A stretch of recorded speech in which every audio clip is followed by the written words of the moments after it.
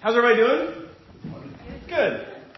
So let's begin this morning with a quick review over some things that we have been teaching over these last several weeks. So this is our sixth week.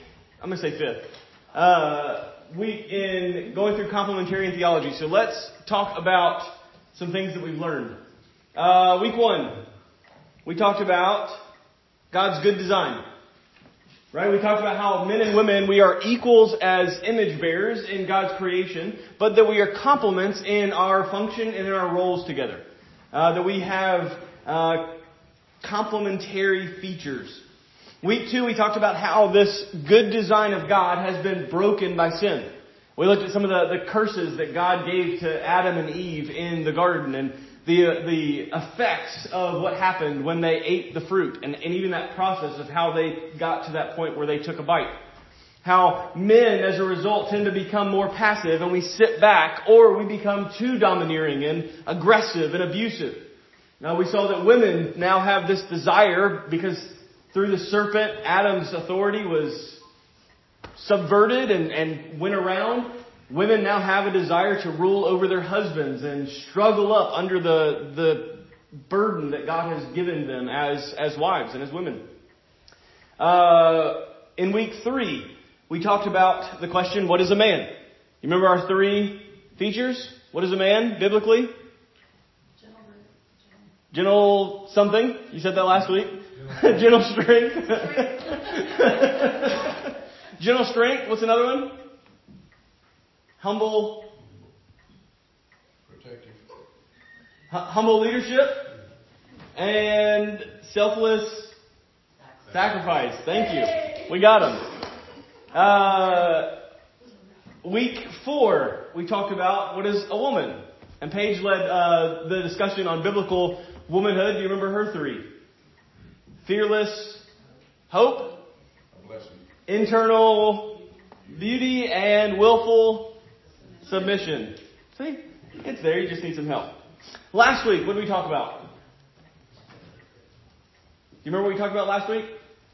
Men and women in the home. Yes, men and women in the home. Gender roles in the home. And so we talked about husbands. How husbands are called in Ephesians 5 to love their wives. And this love is an all-encompassing sacrificial love. We talked about how women, our wives, are called to submit and respect their husbands. And how we talked about children who are called to honor and obey their parents. So, overall, 6 weeks. Has this study been helpful to you, encouraging, convicting? Do you think that you're starting to understand complementarian theology? Hopefully so. Because today's lesson is, by all accounts, a test. Here's how we know whether or not we understand complementarian theology, is when we talk about how this plays out in the church. We can understand and we can agree on certain things as male and female and men and women, but when we take all of this that we've talked about and we bring it into the church, this is often where most of our standings on complementarian theology either hold firm or break down. And so this morning is a test. Whether or not you grasp the complementary nature of men and women will become evident when you discuss how men and women complement one another in the church. So, let's mix up our opening discussion a little bit. I like to begin by asking some fun questions. Let's mix it up a little bit. My fun question for you this morning is, what are some of the hardest passages of Scripture in your opinion? And you don't have to give me like specific references. You can give me stories or that one verse that says this. Or even entire books. What are some of the hardest parts of Scripture? How about it? The one in Genesis where God is sorry that he made man. Yeah. Genesis 6, right? He looks at the sin of mankind and it says that God was sorry that he had made man. That's good. What else? Yeah, that's hard for it. So easy to understand, hard to apply. Yeah, it's good. What else? A lot of the Proverbs. Okay, a lot of the Proverbs. And Job. Yeah. Yeah, Job brings its own level of difficulty, and there's levels of that one.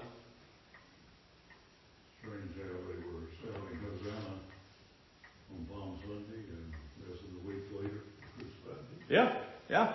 It's good. What about Revelation? Everybody comfortable? Want to leave that one out? That one's not a difficult one at all, is it? Or we could go into the Old Testament, maybe Leviticus. Anyone have Leviticus as their favorite book to study in Scripture?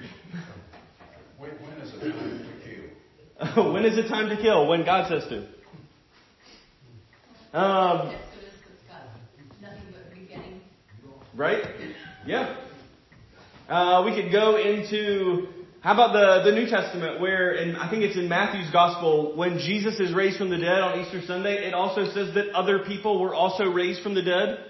And you have this biblical zombie apocalypse that happens at Easter. We don't really talk about that much, do we? Or what about the prophets? When's the last time you read Daniel and actually didn't stop when the narrative ended? Right, Daniel is broken up into these two big sections where you have the story part, and it's the stories that we all love, Shadrach, Meshach, and Abednego, and Daniel in the lion's den, and all of this great part. And then you get to the second half of the book, and I saw someone like the Son of Man with goats and horns and rain. And it's all prophecy and strange end times stuff. There's, as you can see, clearly a lot of difficult passages and parts of God's Word. Things that we struggle to understand, things that we wrestle with, things that are just, whether they don't make sense or they're harder to apply and live in light of, there are levels of difficulty when we come to parts of Scripture. This morning, I want to point your attention and for us to study a passage of Scripture that I believe is one of the hardest in the New Testament, if not all of Scripture. And in fact, it's one of those passages of Scripture that many people even get uncomfortable just with the idea that they are going to have to read this publicly. So, it's a hard one. I'm saying that from the beginning. But I want us to look at it together and keep in mind together that this is God's Word. It does not change. It is His Word. So, grab a Bible. 1 Timothy chapter 2.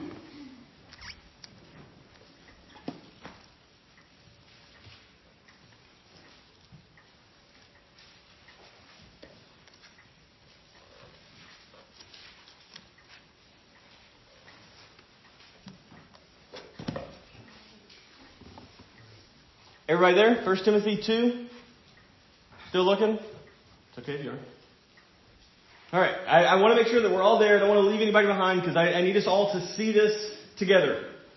So will somebody read 1 Timothy chapter 2, beginning in verse 8 and going all the way down through verse 15? Any takers? I'll read it. All right. Thank you. 8 through 15. 8 through 15. Read it loud for us, Reagan. I desire then that in every place the men should pray, lifting holy hands without anger or quarreling. Likewise also that women should adorn themselves in respectable apparel, with modesty and self-control, not with braid of hair and gold or pearls or costly attire, but with what is proper for women who profess godliness, with good works. Let a woman learn quietly with all submissiveness. I do not permit a woman to teach or exercise authority over a man. Rather, she is to remain quiet. For Adam was formed first, then Eve. And Adam was not deceived, but the woman was deceived and became a transgressor. Yet she will be saved through childbearing if they continue in faith, in love and holiness, with self-control. Thank you. Everyone understand now why this is a hard one? What makes this passage difficult? Our culture. Okay, our culture is a big part of this, yes? What about this passage is hard? Specifically, what do you see here in these verses that is hard? It makes women seem less than. Okay, yeah, it does. You read this and you think, well, why can't a woman teach? Why does she have to be quiet? Yeah. What else? Being saved through childbearing. Right? That's hard. Does that mean that women's salvation is different than men's? We'll talk about this. But this is hard. What else?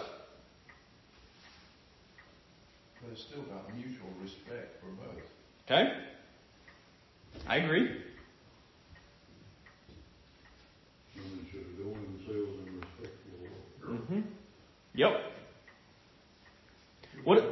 I think one of I think all of this that we've talked about so far is difficult. I also think the verse 13 and 14. How does that read? How does it feel, or on whom does it feel that God is placing the blame for all of sin? Yeah. Women, and essentially, and this is an interpretation. This is a way that you can read this, and we're going to correct this and go through it.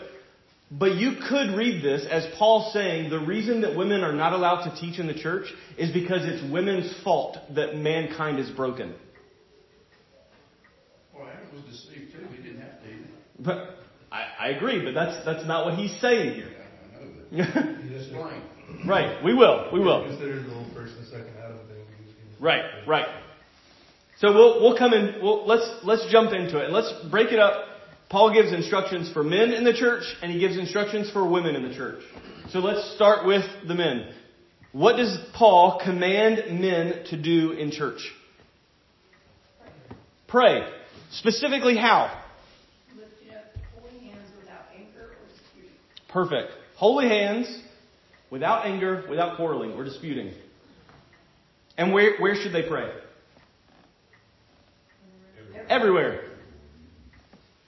Okay, so if we break down this verse and these different phrases, we get every place, which means men should pray and lead the church in prayer wherever the church is meeting. Again, keeping in mind the context of this time, the church didn't meet in a big sanctuary or in a temple. They met in homes, and often in various homes that changed week to week to week, depending on who was available and who could host and how this worked. And so Paul says in every place, no matter whose home you're meeting in, the men should be the ones leading the church in prayer. Okay? He says, lifting up holy hands. What does that mean?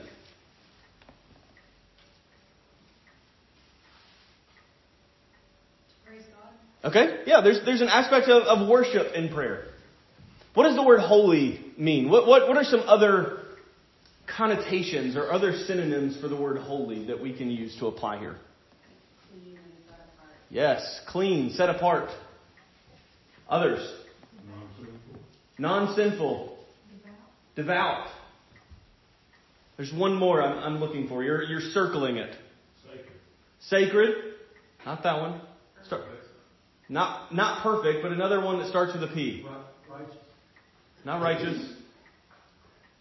Pure. Purity.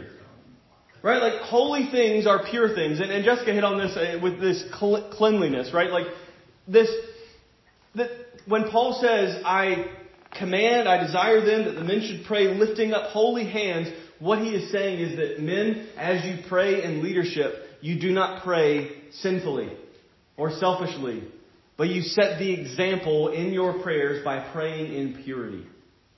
Which we understand. I don't know about your prayer life, but I know that mine has been greatly impacted over the years when I am not living in purity. When I'm not living in pursuit of holiness, prayer is often the first thing to be thrown out the window. And if men are called to lead the church in prayer and to do so in purity, then it means that there's an aspect that the men, here's another example, another way that we are called to lead the church. By setting examples in purity. And then the last one. The last qualification of how men should pray. Without anger or quarreling. What does this mean?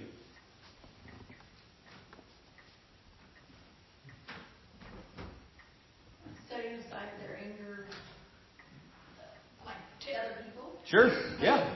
And focusing on that. Yeah. How easy is it or difficult is it to pray for people that you're mad at or that you're fighting with? Spouses, any of you want to stand up and share testimony of how great a prayer you are for your spouse when they are beyond frustrating? We got a nod. It makes it difficult. It does make it difficult. Right? It makes it hard to pray for someone that you're mad with and fighting with. And again, just like purity causes our prayers to be weak or even absent, anger and quarreling causes our prayers to be absent. We don't pray for people that we're mad at. Not a lot. And if we're in the middle of a dispute and a fight, the last thing we want to do is stand up and lead the church in prayer.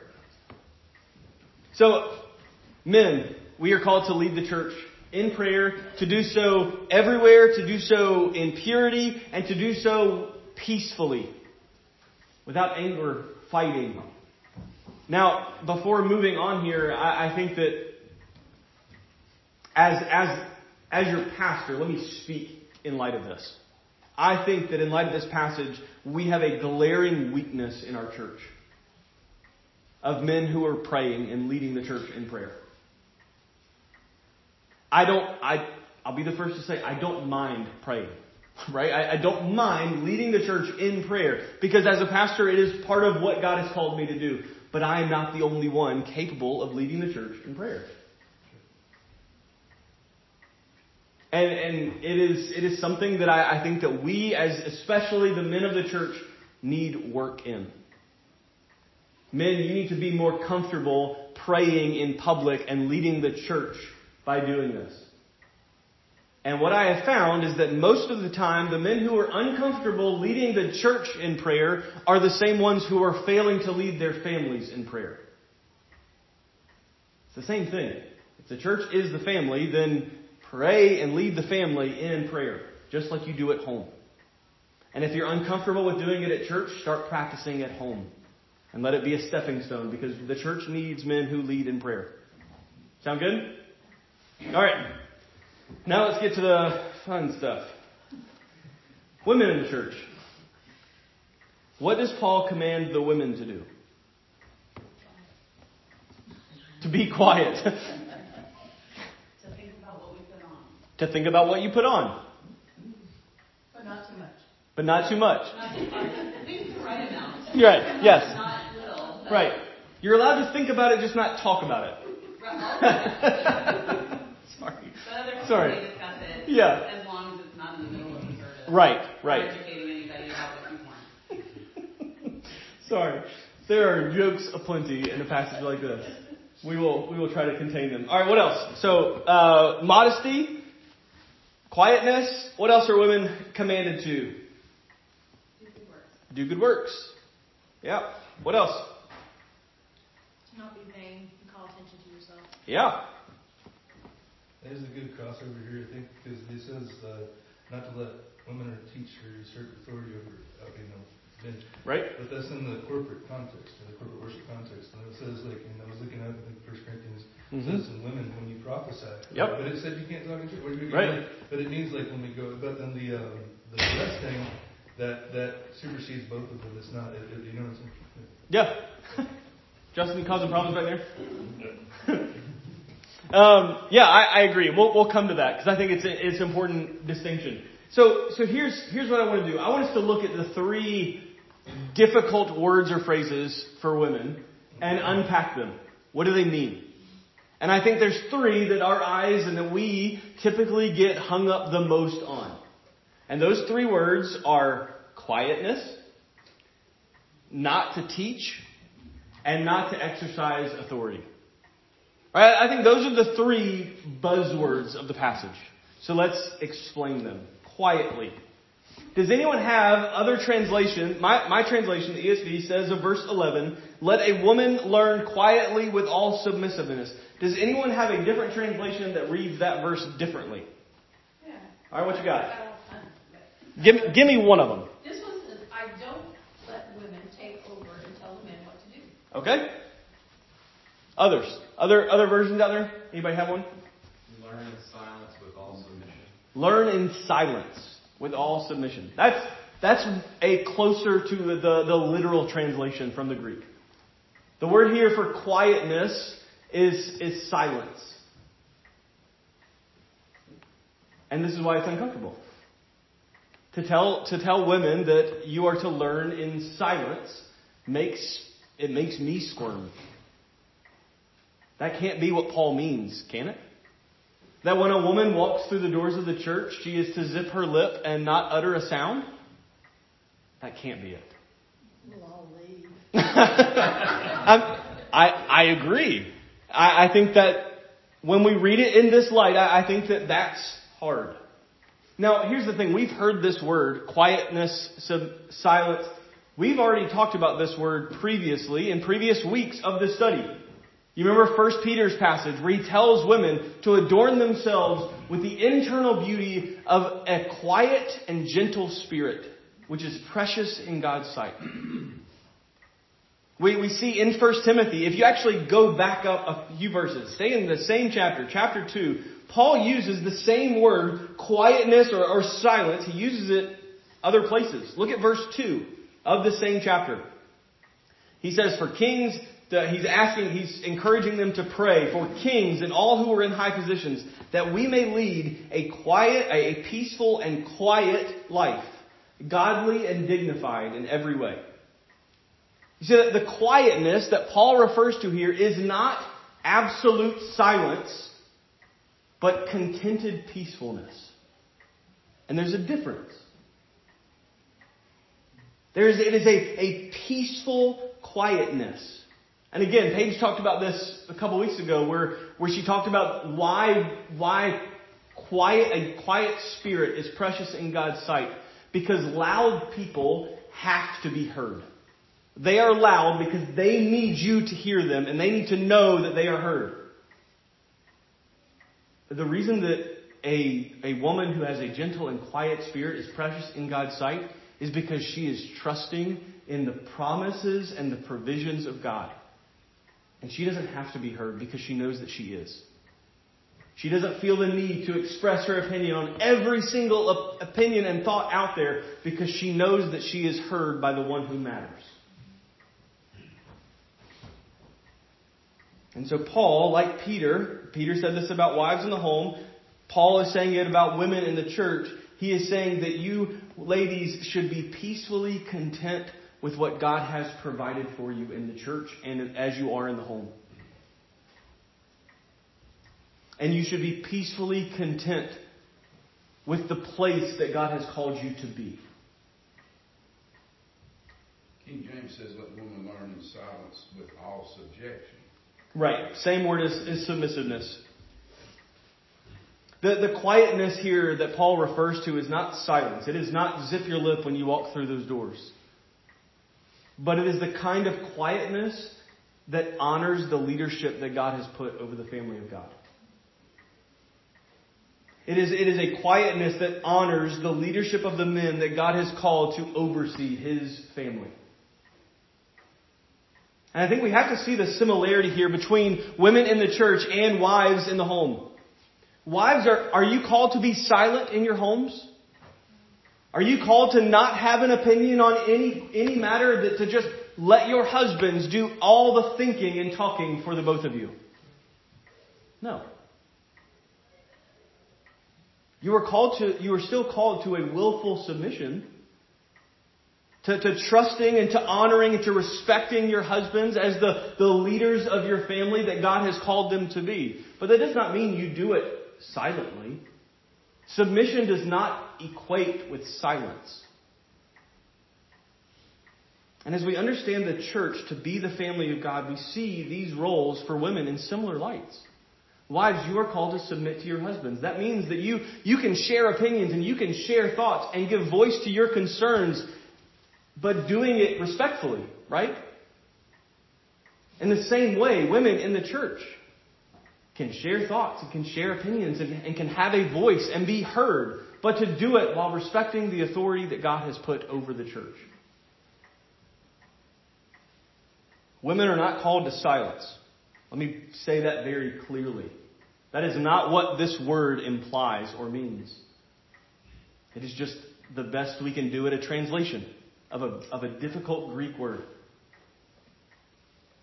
And while you are not called to silence women, you are called to trust and to honor and to respect the leadership that God has placed over you in the church. Second buzzword of the passage. Teaching. I do not permit a woman to teach, is what Paul says. Now, the biggest question that arises with this word is, how extensive is this prohibition? Are we talking all forms of teaching or a specific form of teaching? Does Paul mean that women cannot teach Sunday school, that they cannot teach children's story, that they cannot teach small groups, or any other area or form of teaching that is done within the church? You are not allowed to teach, period, women. Is that what Paul's saying? No, not a bit. So there must be a specific kind of teaching that Paul is referring to here. I don't think Paul is prohibiting all forms of teaching for women. I think this would contradict many other places of Scripture, especially in the New Testament. And Ryan has pointed out some of these. But let me just highlight some. Titus chapter 2, verse 3. Paul commands. He doesn't encourage. He doesn't say, if this happens in your church. He commands women to teach. He says older women are to teach what is good, and so train the young women to love their husbands and children, to be self-controlled, pure, working at home, kind and submissive to their own husbands, that the word of God may not be reviled. Paul commands it. Older women, you are to teach the younger women. It's commanded. 2 Timothy, one letter later, chapter 3, Paul reminds Timothy himself, who is the pastor of this church in Ephesus. He reminds him of where he learned the truth of God's Word. How many of you remember the story of Timothy? Who was it that taught Timothy the Scriptures? Not Paul. His mother and his grandmother. Timothy's father wasn't a believer. He wasn't even a Jew. But Timothy's mom was. And it was his mother and his grandmother who taught him the Scriptures. And Paul holds these two women out to Timothy and says, don't you forget where you learned this stuff. These women God used to teach you. And it's good that they did. And then we see in Acts, and we talked about this particular lady last week in our sermon in Romans, Priscilla. In Acts chapter 18, Priscilla, it says in Acts 18, when Priscilla and Aquila, her husband, heard Apollos, they took him and expounded to him the way of God more accurately. Apollos was this young up-and-coming evangelist and preacher who had some things wrong, as many young up-and-coming preachers often do. He just missed the mark on a few things. And so Priscilla and her husband Aquila heard him speaking and said, he needs help. And so they took him back to their house and they taught him and corrected him so that he could be better used and better equipped. These examples show that Paul is not giving us a blanket prohibition against all forms of teaching that women can do. Men and women are both called, for example, to obedience in the Great Commission, which says, as we say it every week, teaching them to obey all that I have commanded you. That is not just for the men. That is for men and women. You are to teach others to obey what Christ has commanded. Paul told the Colossian church, both men and women, to be teaching and admonishing one another as the word of Christ dwelt in them richly. And as Ryan pointed out in 1 Corinthians 11, Paul even seems to allow for women praying and prophesying in public worship. But his encouragement in that passage is that when they do this, and if they do this, they do it with proper humility and submission to the leadership of the church. Here's the thing. There are women who are gifted at teaching. And women who are gifted by God in teaching should use those gifts in the church to teach. But not in the role of elder. That's the specific requirement. That's the specific area of prohibition that Paul is speaking about here.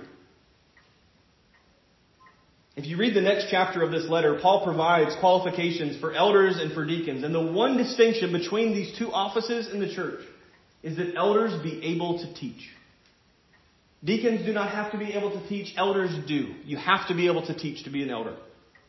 And when we pair this word teaching that we see, this buzzword that we see in 1 Timothy 2, when we look at the very next phrase, exercise authority over men, we come to understand that Paul has in mind a specific kind of preaching done in a specific role in the church that women are prohibited from taking part. And that's the third buzzword, this authority. Paul says, I do not permit a woman to teach or to exercise authority over a man. That's how we understand the specific teaching that Paul is referring to. The elders of the church are given two primary responsibilities in Scripture. Elders govern the church and they teach the church. Elders lead the church with the authority of God because God has called them to leadership. And elders teach with the authority of God because elders teach the Word of God. Their authority as elders in both governing and teaching comes directly from God. I do not stand here as a pastor and as an elder of this church because I am worthy of it or because I deserve it. But it is because God has appointed me to this position and He has given me His authority to teach and to lead. And I do it in His name, not for mine. And it's the same for all of our elders. And again, we talked about this in our first week of Complementarian Theology. This is not a question of competency or capability. This is not saying that women cannot teach because they don't know how. This is not a question of capability. It is a question of responsibility. Who is responsible for this job? Not who's able to do it, but who should do it. Who is God called to do it? And God has specifically called men to lead their families in their homes and the families of God in the churches. Women make good teachers. I have zero problems making that as abundantly clear as I can. We have plenteous examples, both from Scripture and from church history, about women teaching and teaching well. But the question about women as elders is a question, again, of responsibility. Who does God call to this role? God calls husbands to the responsibility of leading their families. God calls men to the responsibility of leading the church as elders. Elders are the leaders of the church. Therefore, the responsibility of leadership rests on the men. But before we move on, let me provide two questions that I think can help us better apply this passage to our women who teach. And some boundaries, some frameworks that can help us make sure that we are living in obedience to Scripture as we encourage women to teach. When a woman teaches, whether it be Sunday school, whether it be children's story, whether it be here, whether it be in small group, when a woman teaches, is she teaching as one who has authority or teaching as one who is under authority? And there's a big difference. When I stand in the pulpit before you every week and bring to you God's Word, I am speaking as one with authority. But I do it because I'm bringing the authority from God's Word. This is true, and you need to hear it and believe it and live in light of it. And as your pastor and your elder, I'm doing it with the authority God has given me. When a woman teaches, whether in whatever form that is, and this doesn't just apply to women, but it applies to all men and women of the church who are not elders. When you teach under authority. If you are not an elder, you teach under the authority of the elders. Which means, quite simply, this. If you teach something that gets you in trouble, you're safe. The elders are there to protect you, to guard against problems and debates and divisions that may arise from some of the things that come up in Scripture, like this. And one of the reasons that I have not asked anyone else to teach on this passage is because it is my duty to teach and to lead and to show you what God's Word says. And so women are encouraged to teach. Men who are not elders are also encouraged to teach. But both are called to teach under the authority of the elders. And for women, when you do this, when you use the gifts that God has given you in teaching, you are not trying to lead the church through your teaching. This is not a get permission from the elders before you speak in public sort of thing.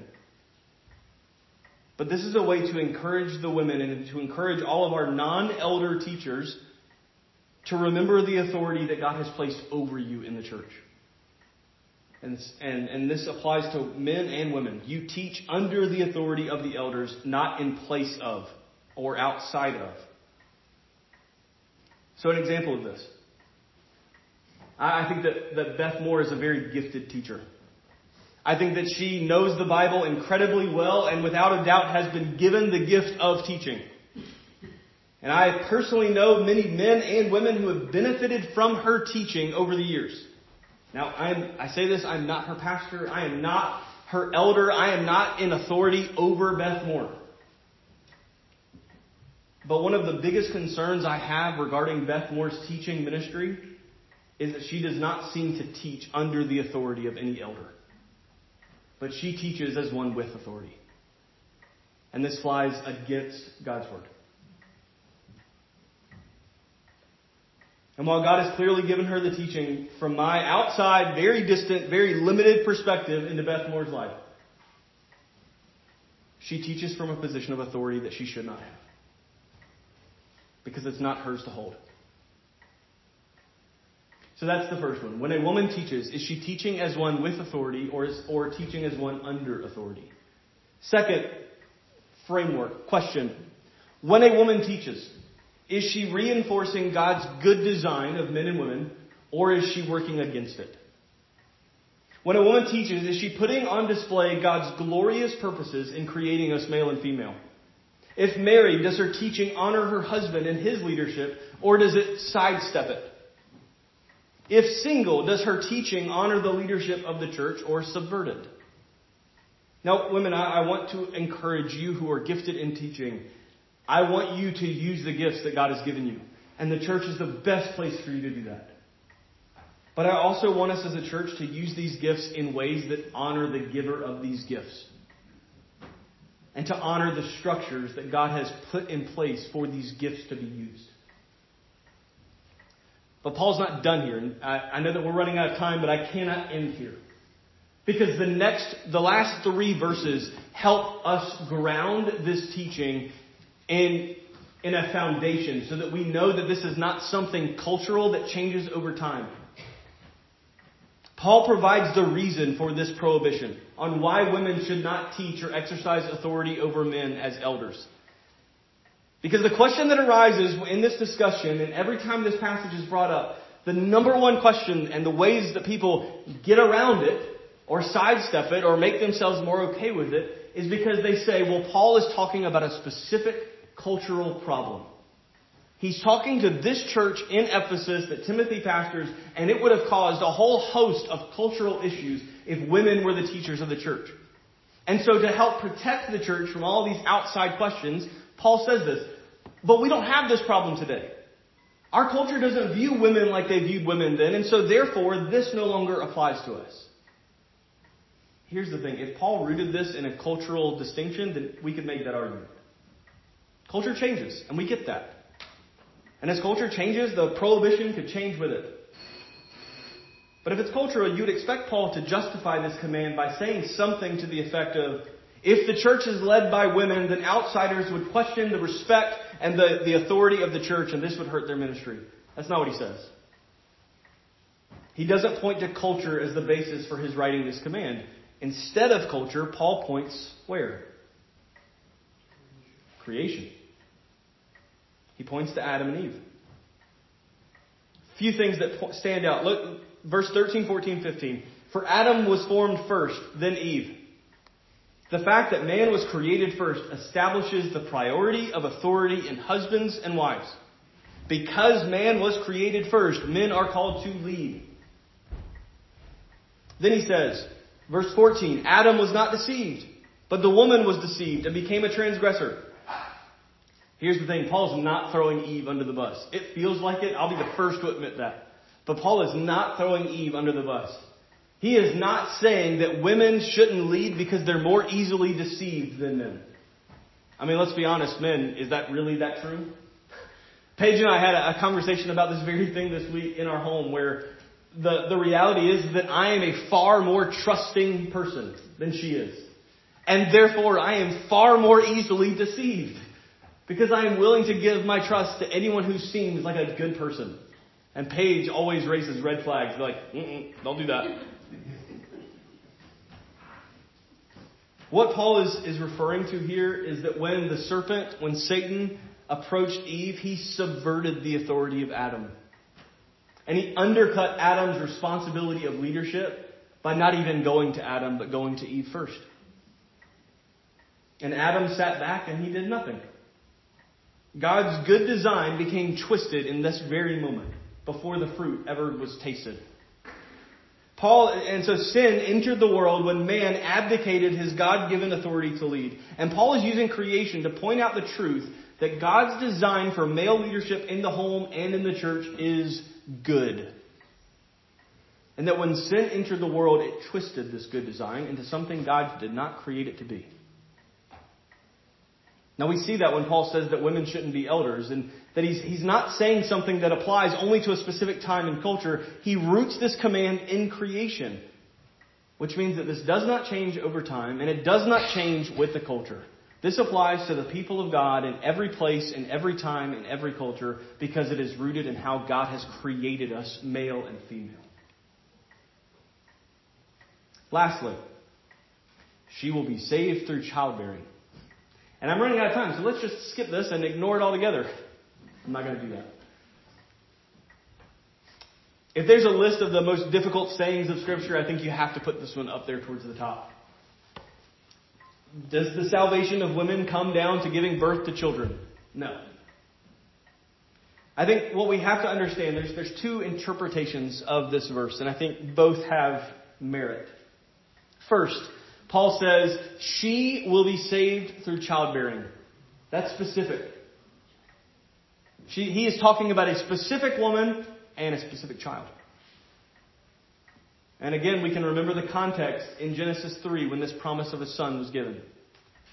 You will give birth to a son, to an offspring. He will crush the head of that serpent. The serpent will bruise his heel, but he will save you, Eve. And so we know very clearly that Paul can be referring to a specific child, to Jesus.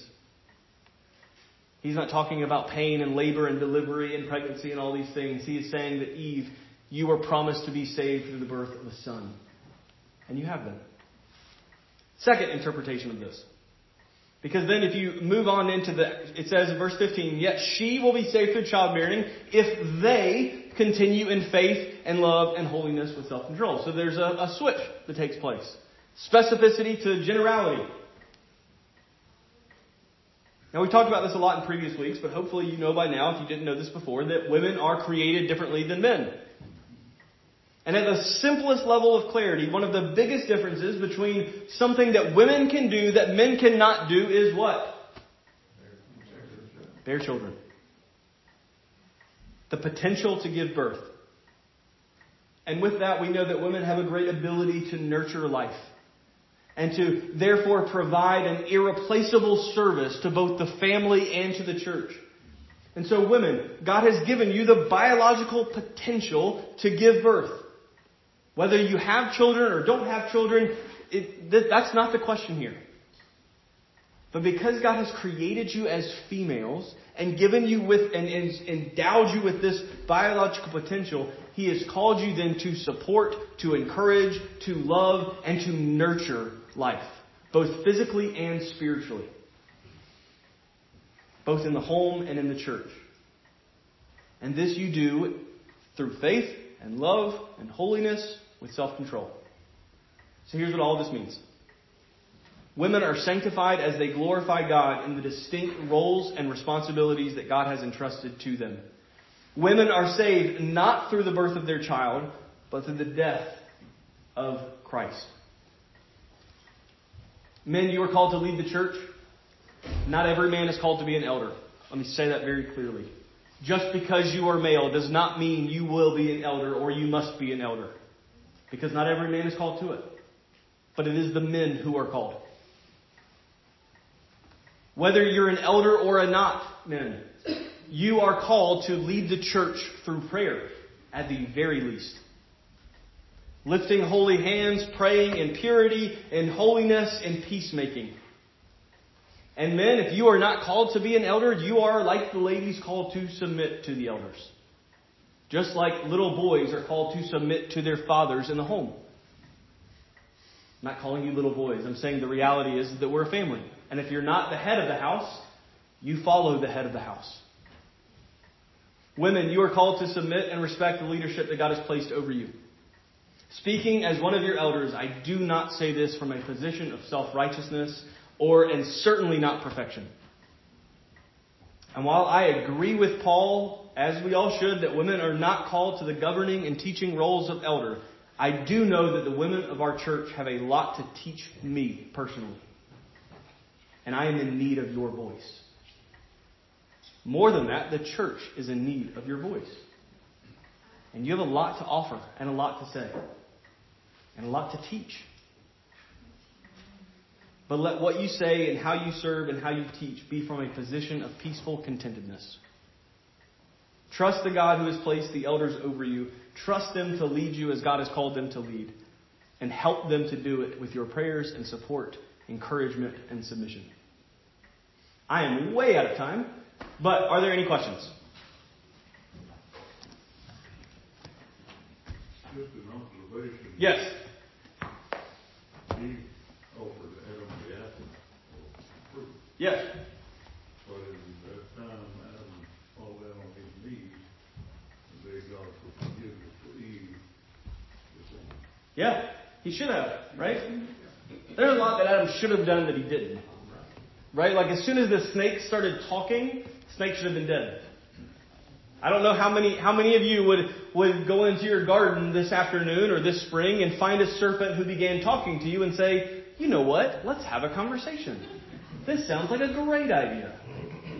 Nope. Serpents. If the serpent starts speaking to you, kill it right there. Yep. How do you handle abdication of men leading the church? Men refusing to step forward and... Yeah. I think that we have examples of this in Scripture.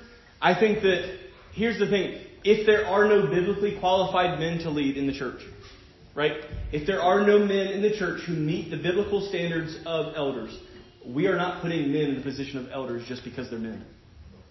I think that we have examples in the Old Testament. Deborah's a big one. Deborah did not lead because God called her to lead. Deborah led because the men of Israel chose not to.